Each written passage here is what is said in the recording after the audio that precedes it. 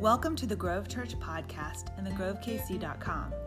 Our mission as a church is to encourage people to discover true treasure in Jesus Christ.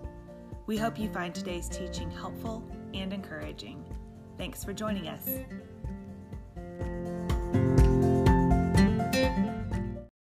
Well, good morning again. Welcome to the Grove. We're glad you guys are here. If we haven't met, my name's Christian. I'm the lead pastor here, and we're continuing this series called He Shall Be Named. I want to show you, this is not circa 1985, but in 1985, one of my favorite Christmas gifts of all time, I received it that Christmas. And some of you heard this story. I'll give you some other snippets from the story. But 1985, I come out, I'm 7 years old, walk out, Christmas tree, all decorated, looks beautiful, and there next to the tree is this gigantic styrofoam glider, okay? It was not red, it was white. It was, again, two or three times the size of this one, and it was not this, like, cool, super poly foam. It was just like packing peanut foam, okay? But I was stoked. I was so excited to get that, and so we spent the whole morning doing the festivities of Christmas Day. And then that afternoon, we piled in with the glider. You had to break it down, have it in some different pieces. But we took it, put it in the car, drove out to a construction site where they had dug a big hole. It wasn't like a deep hole. It was just a hole where they hadn't started building yet. And so we kind of get down in there, and there's a lot of room to run. Now, on second thought, at the time, we're in Southern California. There's lots of really beautiful parks. There'd probably be grassy areas. They're a little softer, not a construction site with kind of rocky soil, which factors into what happens next. I rear back with my brand new glider, so excited, and I throw it as hard as I possibly can, and I'm thrilled because it makes this giant loop, and it's just heading up. And just so you know, I loved flight. We lived at the time on a Marine base. There were like the Blue Angels flying over our heads all the time, like jets everywhere. So I loved airplanes. And I'm like, oh, look at my big styrofoam glider doing its thing. It's making the big loop. It comes around, and then I begin to realize, I don't think it's going to make it. And sure enough, it goes and it just hits the ground. Now, initially, I had a little bit of hope, but my first thought was something along the lines of, that's not good, right? I don't think I used those words at the time, but that was my thinking. It's something like, that's probably not good. And so I go running out to find the glider, and sure enough, it was not good. In fact, it wasn't just not good, it was broken. It was busted. It was in multiple pieces, and I was disappointed. We brought it home, tried to kind of tape it up, figure out, is there some way to salvage this thing? And there was just no dice. You try to fly it, it's just breaking as you go. It was done. I got one throw out of that glider. And again, I loved it. I was so grateful for it. But one throw, and we were done. It was really, it was devastating in many ways. And, I've since learned that you can magically meld styrofoam back together. Okay, so just for the sake of if you happen to, I don't know, it took me a while to track this thing down. You can order everything on Amazon, but it didn't get here in time. So trying to find a spot where you can go buy a styrofoam glider is not as easy as it once was. But if you're ever in a bind where you're needing to put back together a broken glider, or you happen to be in Hollywood prop making and need to do something with styrofoam, here's how you fit styrofoam back together. You use a couple dowel rods, you get some of that canned foam, and you use that as adhesive, and you can make it as good as new, evidently, okay? I only know that because now we have YouTube where you can find out everything you ever needed to know. But I did wonder, I was like, what would this have been like had it broken in 2023 and not 1985? Now you know. I tell you that whole thing because, I think when we look out on our lives and you think about there's a lot of possibilities. Right? We know that we've been given certain capabilities. There's things that you really love, things you enjoy, opportunities that are put before you. And you can get really excited by what those things mean and what will be possible as a result of those things. And then reality hits. Right? Different things happen. Give it one reason or another. You begin to realize, you know what? Things aren't just bad, they're actually broken. Right? I mean, that's the thing that you live long enough, you start to realize things aren't just bad, they're broken, right? It wasn't good that my glider didn't make that loop, but the thing that was most important was that it was broken. It wasn't going to be the same anymore. And the same is true of our experience in life. Like, things aren't just bad. We have to come to recognize it's not just, well, if my circumstances could just be a little bit better, I'd be great. If only this one thing would happen, then everything would be fine. No, you often get the thing you think you was going to solve everything, and then you discover, wait, it's still not all that I thought it would be. In fact, some of you, that may even be your impression of Christianity or impression of knowing and walking with Jesus is, yeah, that's great, but it's really not going to solve all the problems. You don't know all the problems that I have. And so you can talk to me about this, but it's not going to accomplish all the things that I really need it to. And so I speak to you to say, I hope you'll consider things afresh. I understand that kind of frustration or that thought, but I do think it's important for us to recognize that things aren't just bad, they really are broken. And last week we kicked off this series. We were looking back at an incredibly difficult time in the life of God's people. We talked about Judah, the southern part of the kingdom of Israel. The kingdom of Israel had split. You had Israel in the north, Judah in the south. And so here, God's people in Judah, that's where the capital city of Jerusalem resides or was and is. And for the people of Judah, the threat of invasion was imminent. They knew that their northern brothers, Israel, along with a foreign nation, Syria, were on the march. They were going to be coming any day. And in the midst of that, Assyria, and this superpower, Assyria, is growing. And so there's threats all around. They know things are not good. Listen to Isaiah's assessment of the situation. Early in his prophecy, the book of Isaiah, chapter 3, he says this, Jerusalem has stumbled and Judah has fallen because they've spoken and acted against the Lord, defying his glorious presence. The look on their faces testifies against them. And like Sodom, they flaunt their sin. They do not conceal it. Woe to them, for they have brought disaster on themselves. See, things are breaking down for Judah because of their own rebellion. It's true that there's things outside. There are these threats outside, the things that are causing the concern and the fear and all the things that are going on. But what Isaiah tells them is, look, you've actually brought this upon yourself.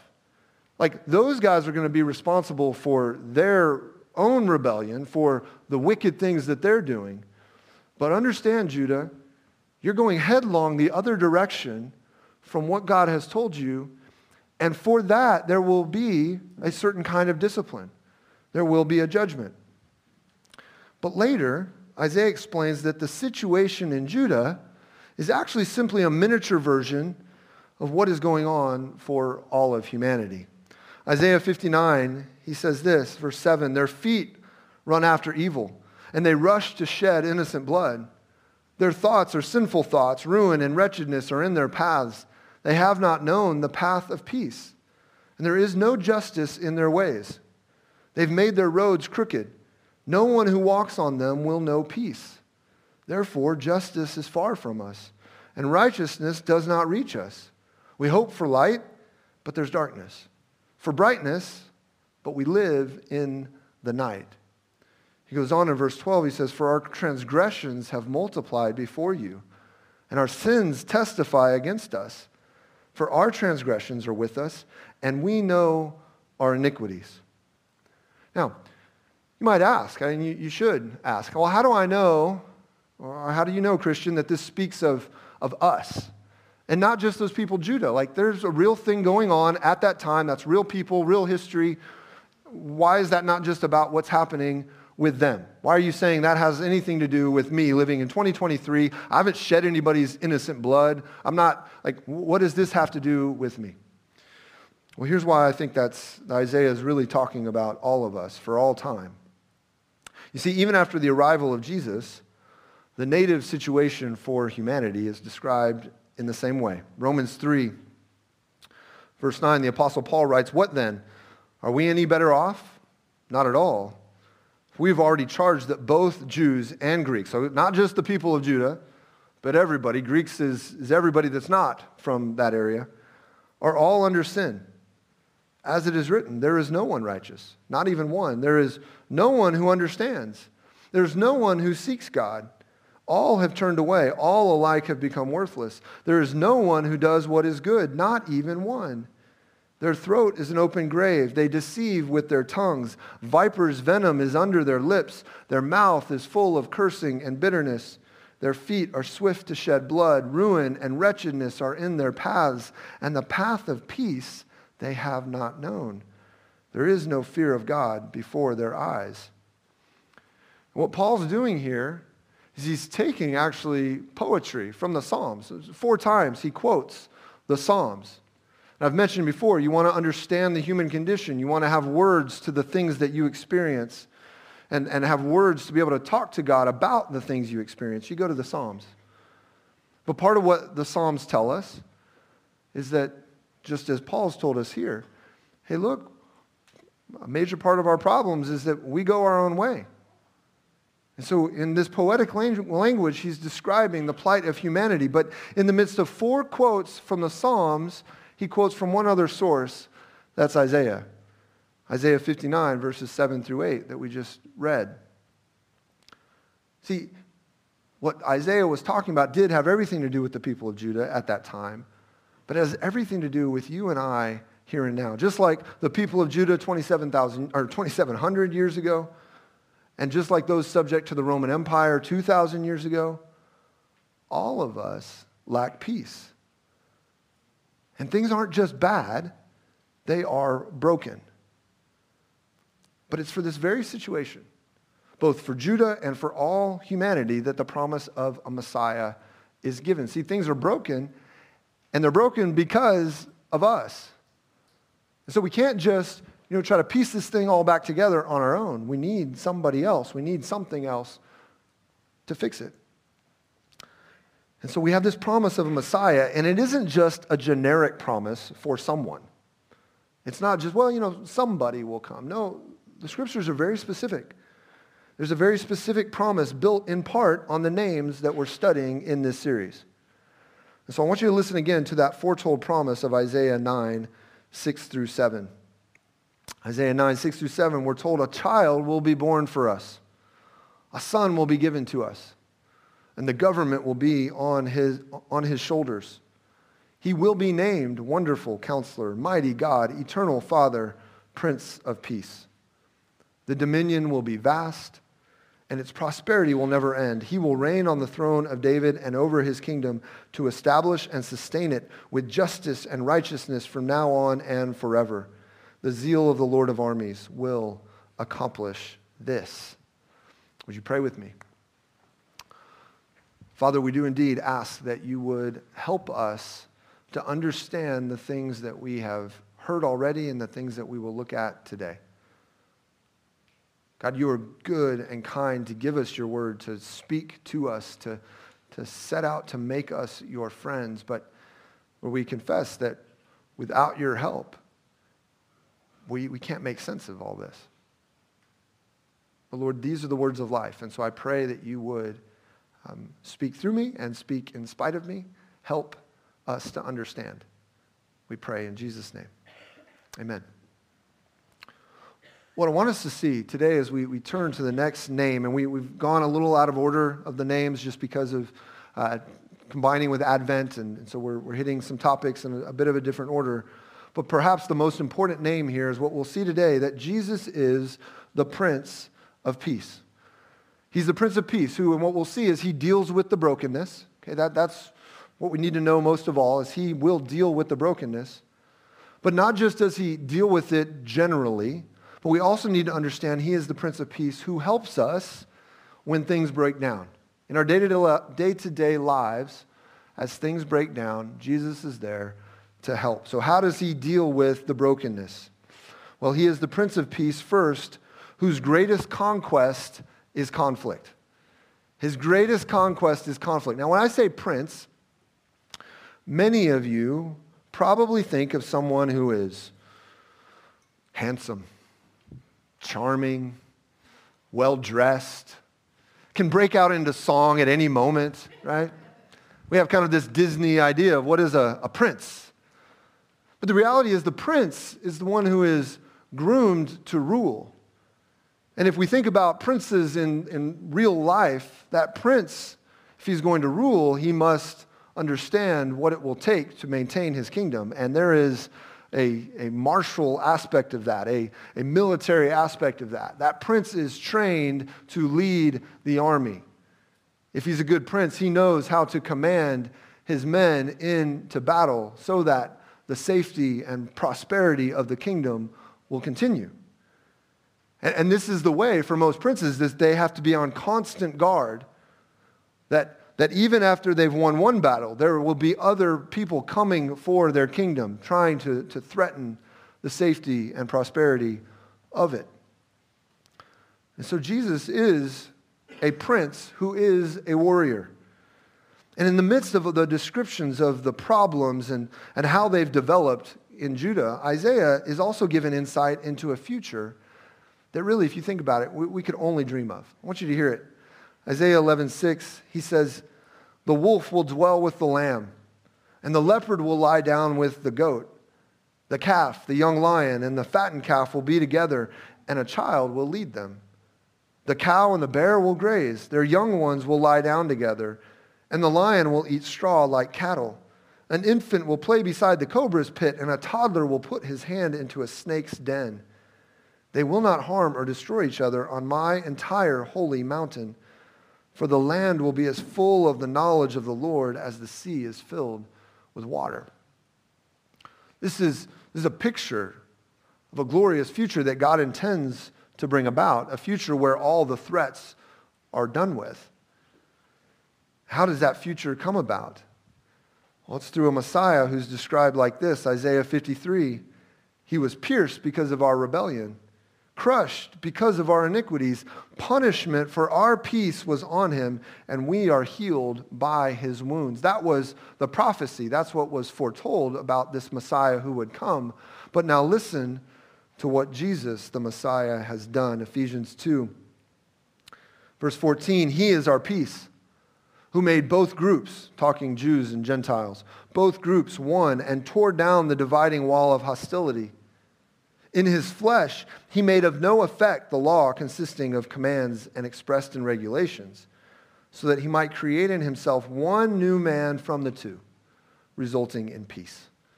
He did this so that he might reconcile both to God in one body through the cross, by which he put the hostility to death. He came and proclaimed the good news of peace to you who were far away, and peace to those who were near." Jesus is the warrior prince who has come to conquer conflict. I want you to see something. It's a commercial, but it tells a true story. It's not, I mean, there's probably a little bit of storytelling in there added to it, but it's telling a true story. I want you to listen to author Eric Geiger's description. He says, "The commercial depicts the story of the famous Christmas truce of 1914. The First World War had only begun months before, and the fighting between the Germans and the Allies was very fierce. Hope for a quick war was gone, and the men knew that they would be bitter enemies for years.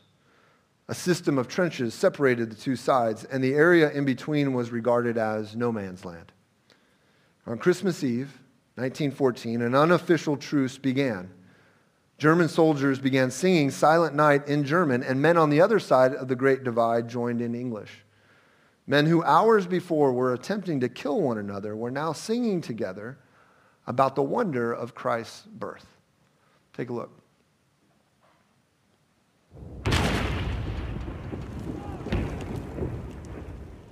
Jenkins, Oakley, Knight.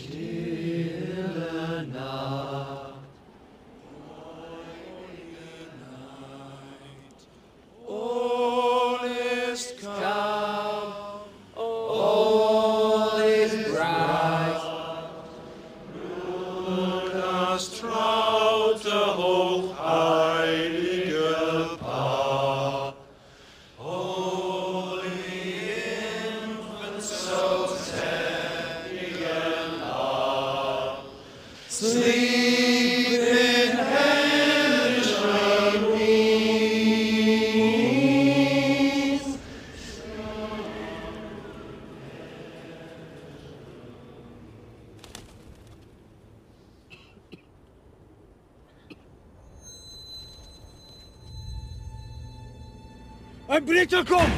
Ein Blitzer kommt! Jim? Jim, don't do it! Halt! Er ist nicht bewaffnet!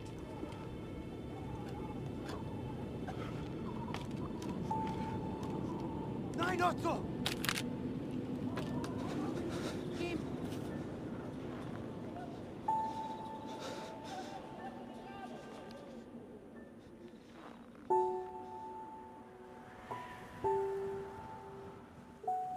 My name is Jim. Mein Name ist Otto. Pleased to meet you, Otto. Freut mich. Rose, she's called. Sie ist schön. Schön.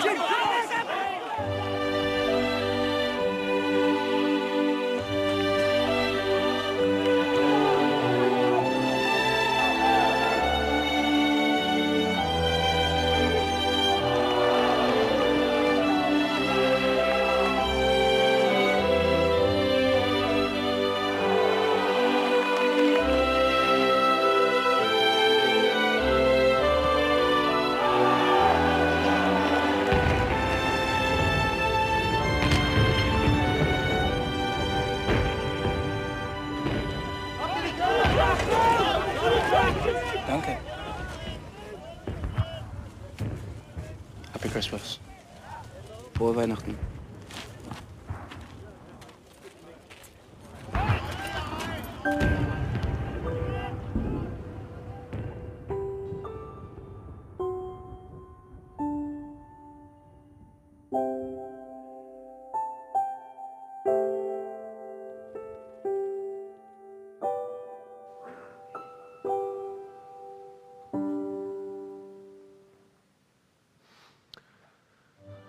For just a moment, those soldiers had what Isaiah alludes to or talks about, and what I think we all long for.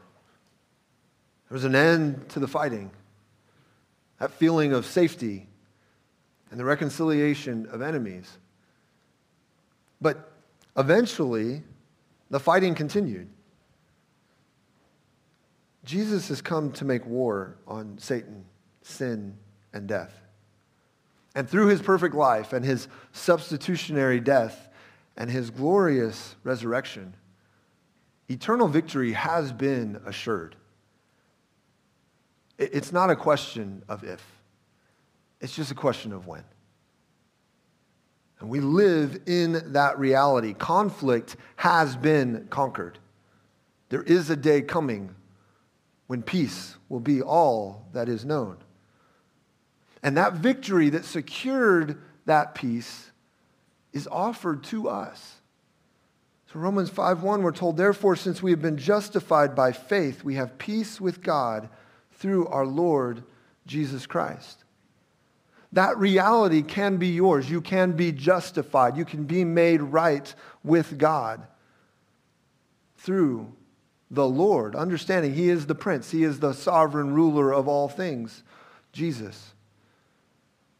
And so we can know peace. We can know the end of this conflict. You say, well, yeah, I've trusted that, but man, I still deal with the conflict. I mean, it seems like there's still things to deal with. That's true. We do live in the in-between. We live now knowing that the promise is coming, but it's not been enacted in all of its fullness. But we're told, again, Romans 16:20, the God of peace will soon crush Satan under your feet. The grace of our Lord Jesus be with you. See, in the time between now and then, we have the grace of our Lord Jesus, the gift of His presence and His power working in and through us as we move forward to the day when we know Satan will be crushed once and for all. See, when a war ends, just because the fighting ceases doesn't mean that things are well. In fact, the aftermath of World War I was that even when it ended, there was such destruction that it sowed the seeds for World War II because things were still not right. The conflict was over, but the brokenness remained. And so what conflict has broken must also be repaired, which is another reason that it is such good news that Jesus is the Prince of Peace. He does bring an end to the conflict, but also he is the Prince who provides the missing piece, and the missing piece is for wholeness. See, when things break, parts go missing. It may even be micro parts, but parts go missing. Things are not as they once were. It's pretty much never happens where something breaks and everything that you need to put it back together is still there. But in the case of our souls, in the case of our relationships, when things are broken, something goes missing. And that's the reality that we live in. That's this lack of peace. It's not just that there's conflict, but there are pieces missing that we need to be repaired. We need those replaced. Shalom, this word for peace in the Old Testament, it means wholeness. It means completeness. And the same word irene used in the Greek in the New Testament, it's the same idea. It's not just the absence of conflict, it's the presence of what was lacking. Hear how shalom is described in the Psalms. Psalm 4:8, I will both lie down and sleep in peace. For you alone, Lord, make me live in peace or safety, shalom. Psalm 35:27, let those who want my vindication shout for joy and be glad. Let them continually say, the Lord be exalted. He takes pleasure in his servants, shalom, well-being. Psalm 38:3, there is no soundness in my body because of your indignation. There is no shalom or health in my bones because of my sin. What is shalom? What is this peace? It's safety. It's wholeness of body. It's wholeness of soul and relationships.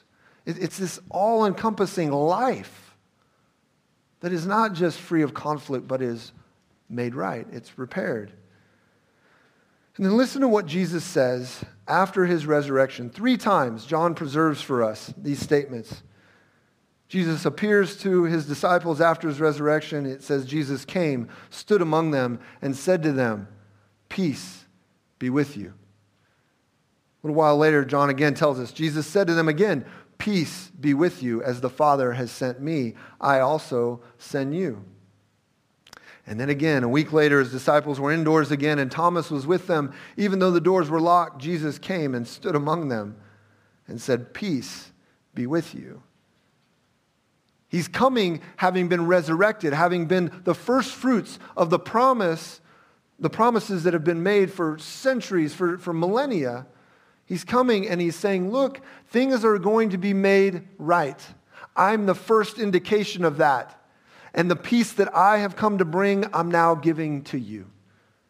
Begin to live in the peace that I have won.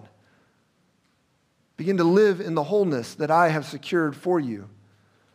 You say, well, what does that have to do with being a prince? Well, a prince can mean a warrior. It can mean the ruler, the one who tells us what is good and right, and all those things are true of Jesus. But a prince is also an administrator.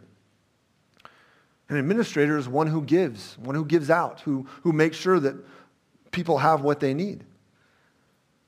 And so, again, what Jesus has come to do is to give us peace. Not just end the conflict, but give us what we need that we lack. And this is what he offers to us. Romans 5:10 says, for if while we were enemies, we were reconciled to God through the death of his son. Right? If he brought to an end the conflict, then how much more?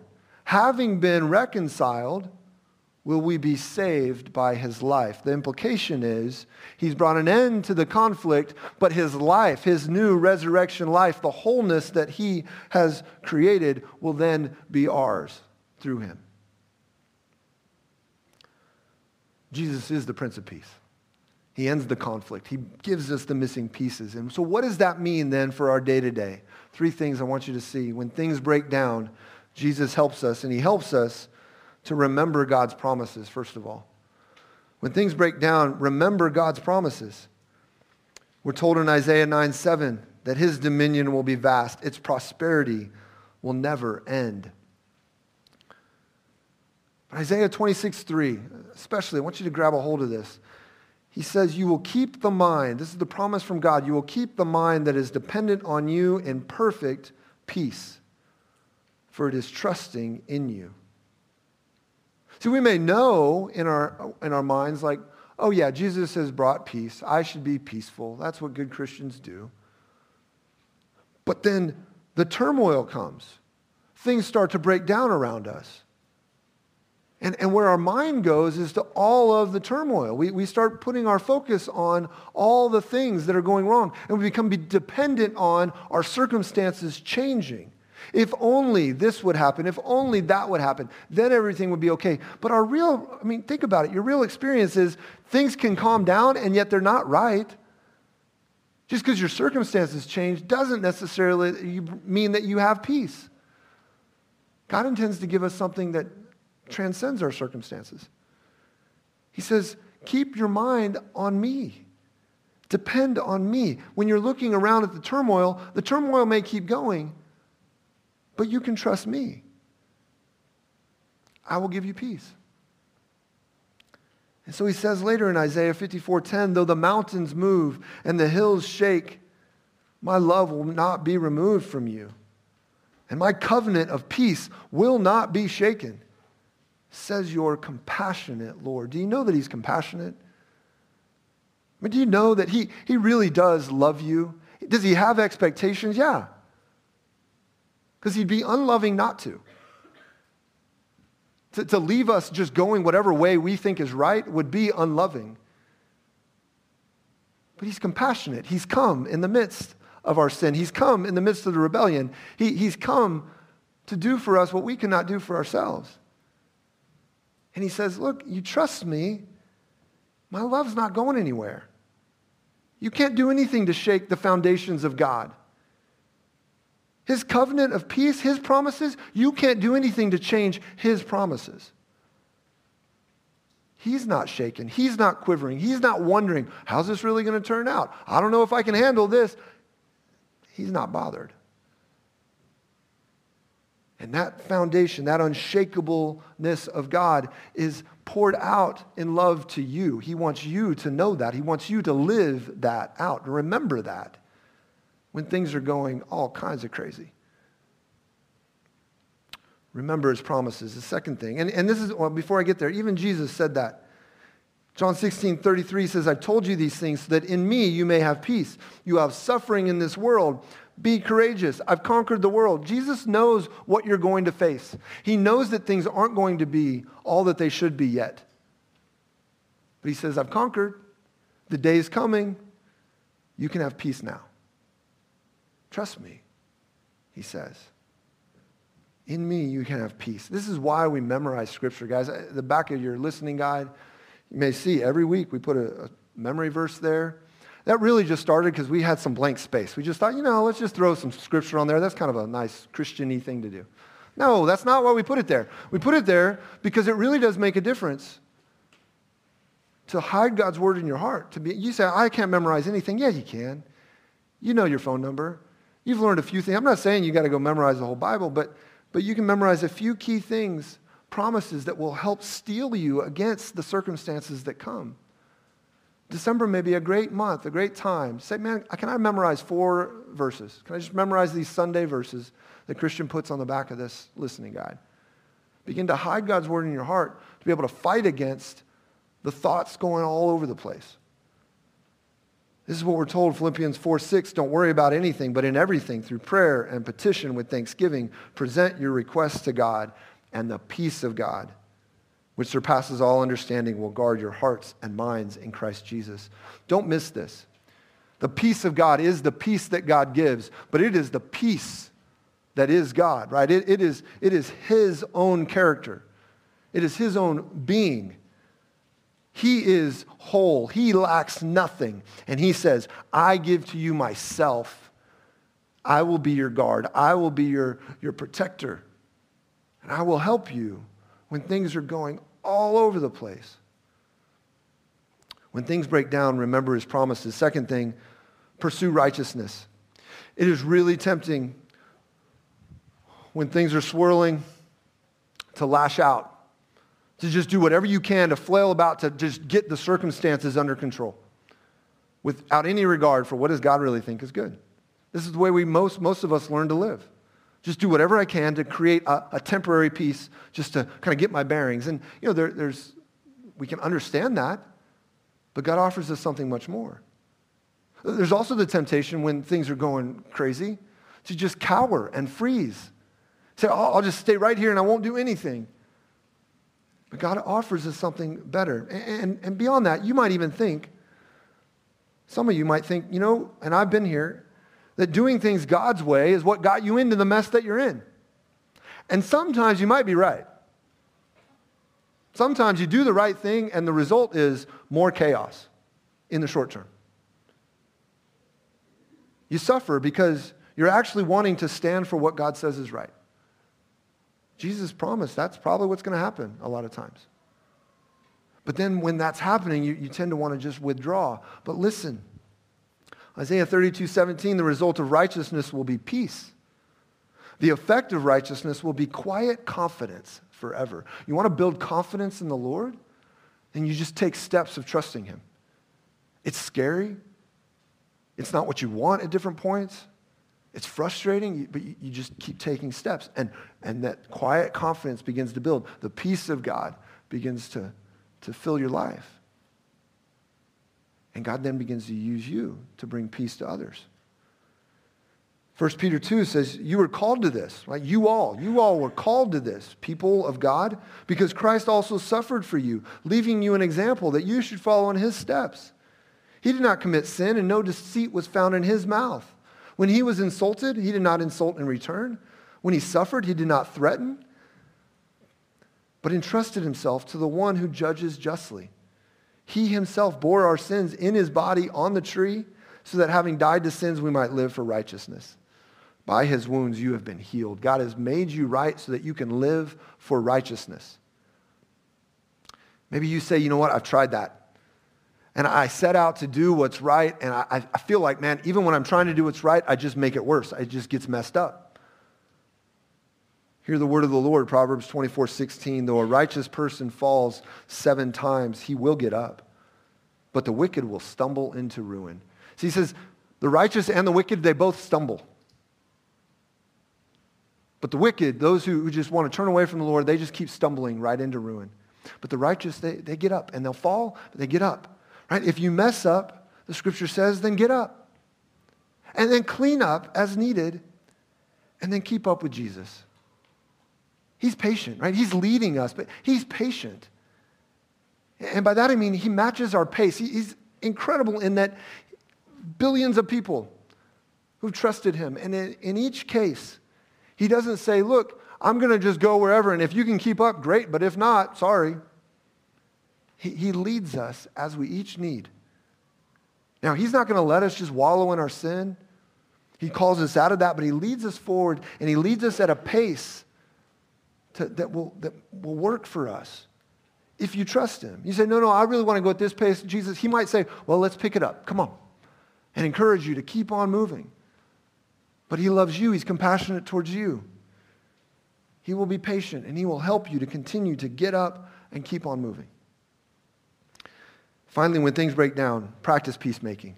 This is just the obvious implication, right? If He's created peace in and through us, for us, then He intends to use us to be peacemakers. Romans 14:19, let us pursue what promotes peace and what builds up one another.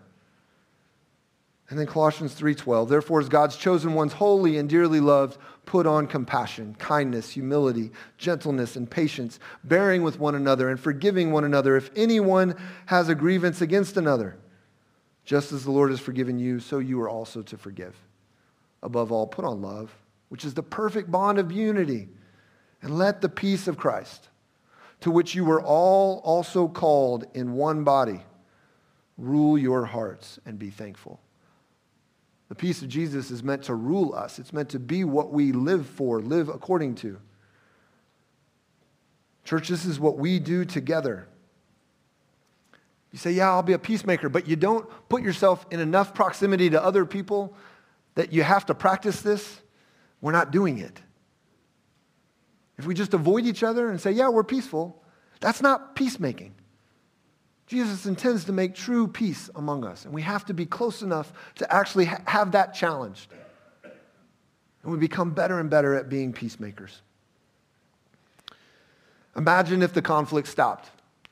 Imagine what life would be like if all the conflict stopped. Inside and outside of you. If we had peace in our relationships, peace in our jobs, peace in our hearts. What if the things that were missing were no longer missing? And what if there was a kind of living that didn't require bracing for the next thing to break?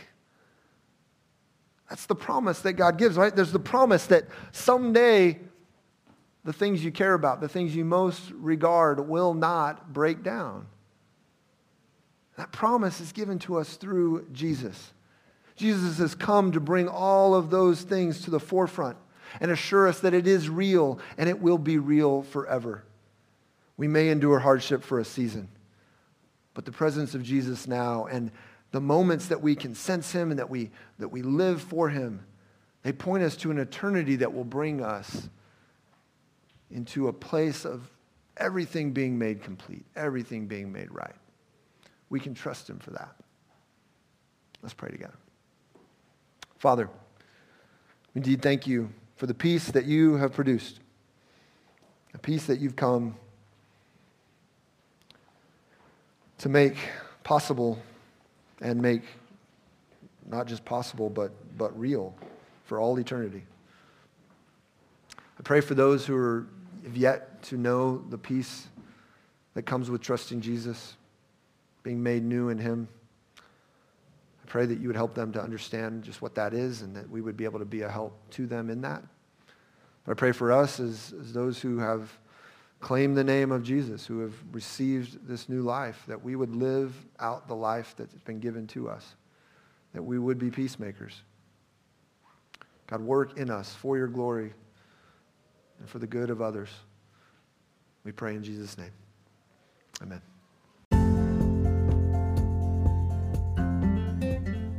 Thank you again for joining us today. We pray that you were encouraged by the message and equipped to take your next step with Jesus. Visit us online at thegrovekc.com for more ways to connect with us. And join us again next week for another podcast from the Grove Church. Have a great day.